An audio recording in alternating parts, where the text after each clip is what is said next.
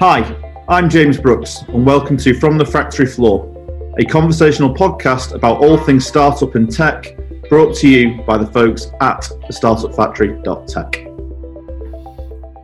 And welcome to another episode of From the Factory Floor, as ever joined by Ian, who I just seem to can't get rid of these days, and Nairi's back again. Hi guys. Hi, that's a bit of a backhanded compliment from you there, James, I think, and we'll show you what we can do to sustain my presence. Well, it's the usual type of compliment I give. I don't think I do any that aren't backhanded these days, but obviously we've got you both on today again because obviously we did the KPIs last time, and one of the things that we've spoken about quite a lot at TSF quite recently as well is the nature of a lot of the startups that come to us is the split between the solo founders and those who've got co-founders. And I think it's something that's probably worth touching on in a little bit more detail than we have previously, because it feels like it's something that's become much more apparent recently that solo founders and the journeys they have can be very different, and sort of some of the problems we've seen with both. I mean, obviously it's something you've seen a lot quite recently as well, isn't it? Yeah, and I think both at the outset, which is obviously where we kind of touch a founder, and then once they're into the execution of the plan, Nairi gets involved and looks at the dynamics. So, yeah, I think there's a lot of research, and there's also a lot of anecdotal stuff. You know, people say co-founders are better as a team, and I think investors definitely have a bias for co-founders. And I'll go through some of the research around that. But equally, solo founders actually build businesses which last longer. So there's an interesting dynamic around that. We can talk through that. But I think let's draw on some of our practical experience as well, Nairi, about once you're in and working, kind of what the momentum, the velocity, and equally you start to see the kind of the characteristics and the relationship or not between the co-founders and how that works. So yeah, definitely. Yeah. So obviously, when we have founders come to us, and especially when it's solo founders, they've had an idea and it's very much their baby, and then it tends to come to light further down the track, where either in terms of bandwidth issue, in terms of a breadth of skill set, or just actual having the time to be able to do these things, that they might want a co-founder. How early would you suggest to startups and founders that they might actually want to start looking at for an actual co-founder? Yeah, I think it's critical, really, isn't it? I guess I developed these little phrases in my head. So choose a co-founder like you choose a spouse. It was kind of my working guide on this, in terms of you've got to be aligned with your motives. There's got to be personal compatibility. Obviously, you've got to be collaborative. So at the outset, as a solo founder, you may have got all the ideas, and you've got the passion. You want to drive it yourself. You've got more control. You've got total responsibility. But equally, you've not necessarily got the expertise or the experience, and you certainly won't have the time. I mean, it's an obvious comment, but co-founders have twice the capability in terms of hours in the day. If you look at some of the kind of classic co-founder relationships, there's always a stronger personality. So you look at Jobs and Wozniak, very, very complementary skills. Jobs was the visionary, he could see the market, he could sell. Wozniak was the kind of the tech guy. If you look at comedy duos, I think there's something to look at in comedy duos. You look at Laurel and Hardy, a straight guy and a funny guy. You look at Reeves and Mortimer, always been two of my favourites. They were just both mad hats.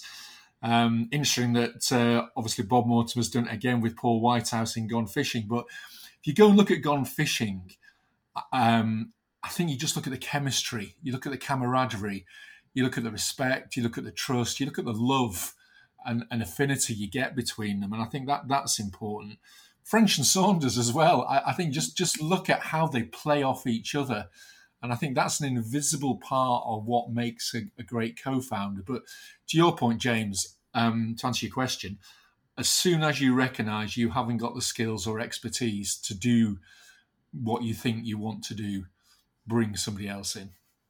You can tell that Ian's got excited about comedy with the recent announcement around Fawlty Towers coming back. Yeah. With that little loop around there. But it's quite interesting, especially the founders that we see, because obviously we tend to work with tech startups, and a lot of people come to us without any tech expertise.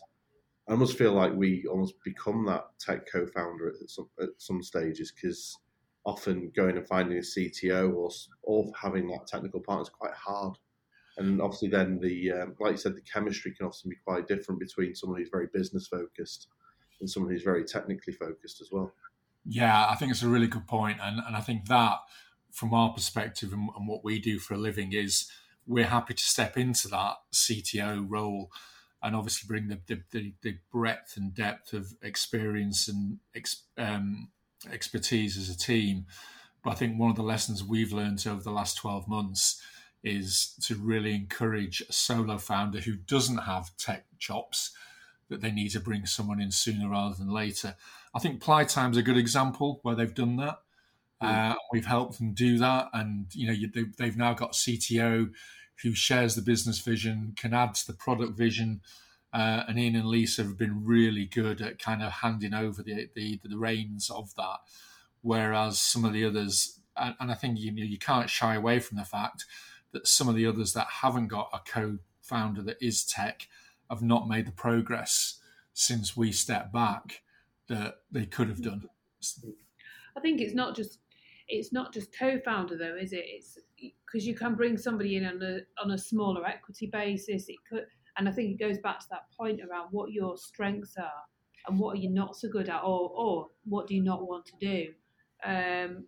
Obviously I'll always talk about marketing, but sales is hugely important. If you're quite a reserved technical genius, you're probably better in terms of working with the team here or whoever, developing the MVP, but are you going to be the person that wants to pick the phone up and start selling that product? And if not, then whatever that looks like in terms of building a flexible but dynamic team, you probably need to bring somebody in who's going to do that. I think the earlier you can identify where your comfort zone is, where you can take yourself out of a comfort zone, because you have to do that as a founder. But if you know that you're not going to be the right person to sell, and you're possibly going to do your product a disservice, then that's the gap you need to bring in. And it does take a long time, like you say, to find that right person. They're either somebody you've got a previous working relationship with, or you've got to perhaps start from scratch. If you start from scratch, it could be quite a lengthy process. You need to bring the right person into the business. Yeah, and there's a really good example of that is Google. I mean, if you ask most people, they'll say Larry Page and Sergey Brin founded Google. In actual fact, they had a third founder called Scott Hassan, who actually was kind of the tech lead. He wrote much of the code of the original search engine. And then Eric Schmidt also joined the business. So it is, and I think the key point you make is, what do you not enjoy doing? What are you not good at? And bring in those skills as soon as possible. Brin and Page had the vision, but they couldn't write code. So Google emerged from their PhDs, but it was those two other guys that actually gave it the power to turn it into a business. So, yeah, I think it's aligned motives is a hard one. Shared vision. I had an experience a long time ago now, where I was asked to become a co-founder, and very excited, enjoyed it. And then we started making quite a bit of money. And the other guy wanted to take it all out as dividend. And we had a bit of a hey lads, hey meeting. And his vision was, I want a yacht in the south of France. And I wanted to actually spend the money on building a team of 10, 15 people.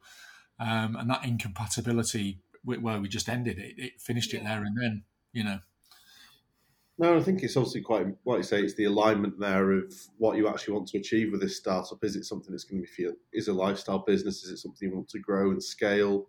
And like I say, your personal motivation of what you want out of it.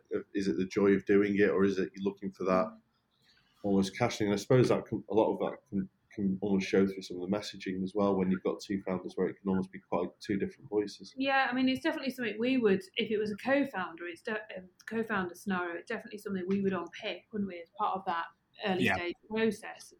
What are the strengths are, and equally as a solo founder, I think there is, like you say, there can be bigger risks that come with that, because essentially it's quite lonely, especially being an early stage entrepreneur. And you do have the support of TSF or whichever other incubator you're with, but when you go home and those thoughts are whirling round at night, you've not got that team to bounce stuff off. And I think, mental health and well-being comes into play then around, work-life balance. And, it's definitely something we're quite firm on with our startups, aren't we, around, having some balance. And I think the other bit is just, people can become quite resentful of, somebody feeling that they're putting more effort into the business than another. What are the ways of working? How much time are you going to dedicate to that? Have you got 2 or 3 days a week where you're both going to have that free time? Because if one person's still working full time but saying I can do this in the evenings and weekends, and the other person's working Monday to Friday, it's probably not going to work. And I think ultimately where co-founders don't work is once they find that out, once they've already started the process, and it can be quite expensive and delay time when you're in that process. And equally for solo founders to go so far down the path and then need to start looking for a co-founder again can equally kind of waste time. So it's definitely something worth thinking about early on, but, even before the build, if that's the stage you're at. No, that's a good point. There's two or three things. Sorry, James. 2 or 3 things I've kind of learned in the last 6 months. It's kind of future skills are more important than your current skills. So while you're actually in that build mode, you're looking at features. The solo founder is learning alongside us about a tech product, but it's that future skills. As you move from a startup to a scale up, it's kind of where's the business going. And the other thing I personally learned from the experience I shared with you is that the feedback I got from my co-founder was, you're happy to wash the pots, I'm not. And it's that, to your point, Nairi, are they prepared to get stuck in and really kind of, put the hours and work in? So learning to trust is one of those challenges as well. And like you say, bringing in someone too late, there's loads of traps to fall in around that. Yeah, it feels like it works both ways, because almost if you bring someone on very early, you go through that, and it's not, maybe it's someone you don't have as much of a personal relationship with.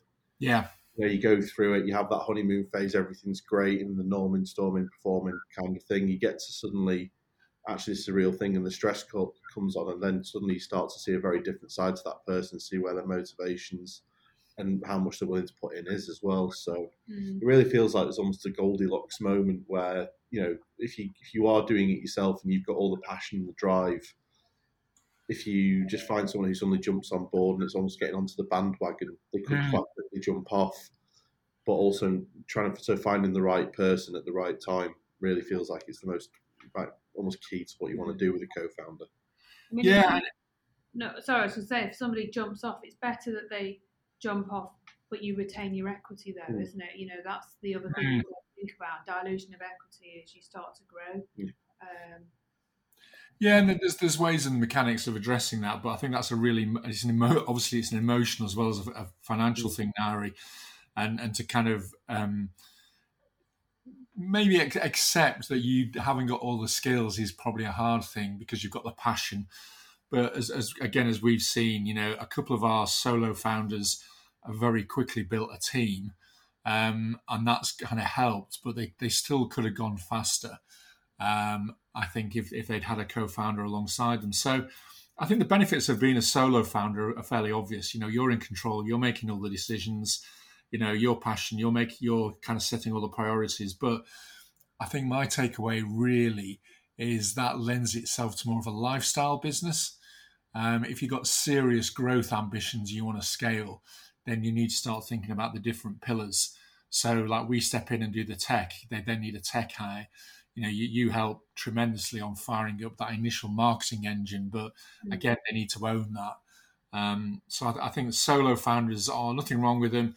And like I say, the research shows they produce businesses that are longer term, more independent, I think probably a driver of that is it's harder to get investment, so therefore you pivot more and you work a little bit harder on making it sustainable.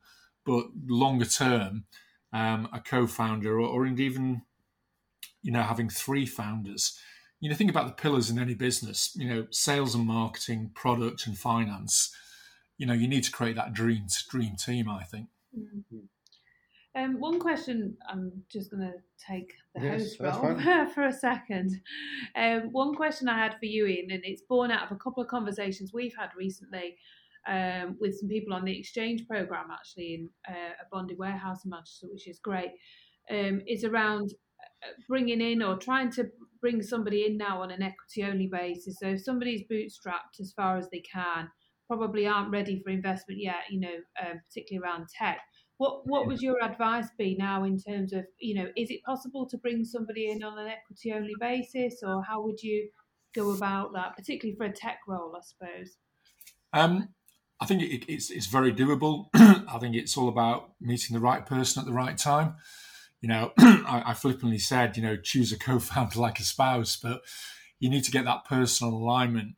But I think in terms of actually bringing in someone down the track, I think it's eminently possible, but you need to be prepared to think about the size of the pie, not your percentage ownership of the pie. You need to be generous with your equity, because I think that's a sentiment and a gesture from a founder, which is a good message to bringing somebody in. I think it can be done, and then it's the behaviour of the founder, Nairi. Yeah. Are they prepared to let go and share and give over the responsibility? I think it's a really attractive proposition, to be asked to join a solo founder. But obviously, there's a lot of stuff around how the passion works, the storytelling around the business. What are we trying to achieve? And it's like in any relationship, then, there's a different voice in the room, which I think is powerful because it brings different perspective. You don't just have this blinkered view, and you can kind of obviously share the responsibility. So it can be done, and I wouldn't see it as a barrier. You do have to be generous with your equity and think about, right, I want to build this business, therefore I can't own 100%. We try and advise our founders in terms of bootstrapping, early seed, first stage investment. Well, the currency there is cash. The currency of bringing in a co-founder down the track is expertise, time, and thinking, and that's really, really valuable. Given a startup momentum to get to that scaling, maybe there's a hybrid approach. There isn't just one way of doing it. The biggest barrier, I think, is decision making. Where you're a solo founder and you're used to calling the shots and it's always been down to you, weighing up the balance of, am I prepared to cede control and give it to somebody I don't really know? And that was one of my issues where the friction arose in terms of just that sharing of that shared responsibility. But no, I, to your point, I definitely encourage solo founders to have a mindset that says, I'm going to give 10, 20, 30% of the equity away. And you can do that on achieving business milestones. If you're going to bring in a CTO to, someone who steps into one of our startups after we've built the MVP, then just put some business milestones for this new person to kind of earn the equity. You shouldn't just lash it around day one. They've kind of got to earn the right and the trust and deliver. But it's the mindset of, we're building something here. But there are founders that want to own 100%, and I've never understood that, to be honest. No, it's like you said, and I know we've said it before to a few of our startups. It's how big is the pie? 100% of nothing is still nothing. Yeah. Whereas as you go through rounds, you will always dilute, so you're always going to end up with a smaller and smaller slice of said pie. But the bigger it is, the more it's worth. Yeah, it's always feel like that's always the better approach, and it is just making sure again you bring on the right person. And I think the point you touched on there really resonated with me was the dividing the roles and responsibilities and being prepared to say this is yours, and I'm not going to try and step into this too much, because that is the whole point of you having them there. You have to be willing to let go of some of that responsibility. Yeah, one of Nevo, which is one of our very early ventures. Mike and Matt as co-founders show a lot of the benefits. I often see them just talking to each other, and they're almost operating as sounding boards. They both know the sector, but Mike is passionate about the product. Matt is passionate about customers and customer needs and solving problems. So they're often sounding boards to each other. So you get a much more holistic view as to what the opportunity can be, where the business can go. And let's face it, we all have blind spots. So again, that kind of exchange, and they've got a good rapport, and they'll respect each other, and convincing each other, and by logic, it works a treat. Otherwise, you are blinkered, I think. Brilliant, thank you. No, really, I think it's really interesting, isn't it? And I think hopefully for people at that early stage, it gives them something to think about in terms of which way to go forward, and for people that are at that crossroads as well, it gives them some options and things to consider. Yeah, because I think we always look at when startups come to us, if they are solo founders, it doesn't impact too much of our decision making. But I know that when co-founders come to us, there's obviously a little bit more there, and in terms of their investability, like saying they are more investable as a team than one individual can be, because there's 2 points of failure, which I think is something that, as much as a solo founder might want to retain as much control as possible, there are huge advantages to bringing on that co-founder. So it is something that I think a lot of founders should probably think about. Like we say, the earlier the better. Well, you mentioned the F word there, failure, and I think that's kind of quite important as a consideration. I mean, let's look at FreeUp, which is going to be one of our stellar ventures. Tom is a single point of failure there, and that is an investor risk. We've got people in the team, but that balance. But what Tom has embraced with Gabriel, he's kind of enabled Gabriel to own the technology, and I think that keeps it fresh. And it kind of you work to each other's strengths. So Tom is more about R&D. Can we do this? How do we do this? And then Gabriel makes it happen.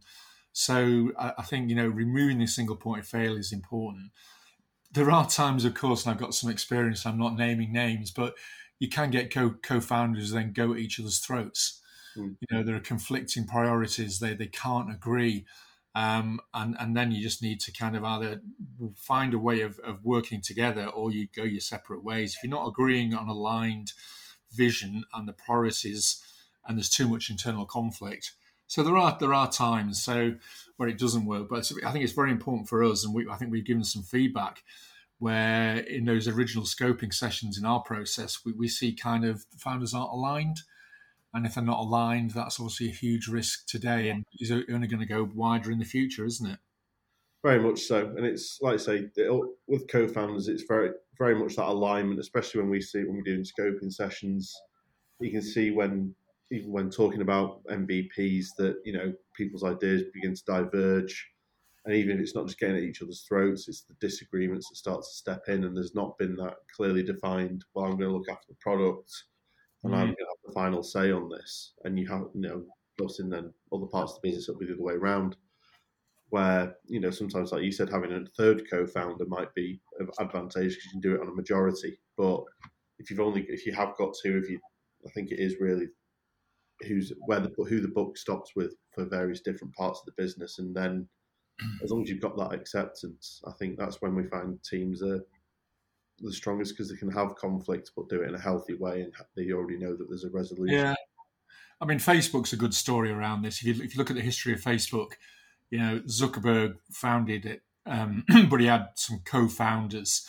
He burnt them all out as an individual. He literally, people just left. And Facebook lost its way. And it wasn't until Sheryl Sandberg actually came on board with a different skill set, different experience, that then took off.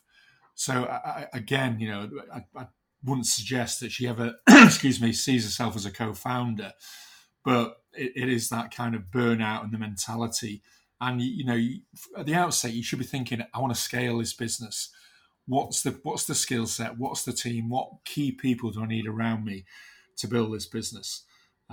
So scaling, I think day one, should drive you to be thinking about co-founders? I mean, I think we've covered off quite a lot there for people to digest in sort of 25 minutes. So, as always, we'll close it out with, if there's one piece of advice, Ian, out of all the stuff you said there, the one small takeaway, what would it be? You can't do everything. You've not got the skills or experience to do everything. Often a founder is not the person to kind of lead the business.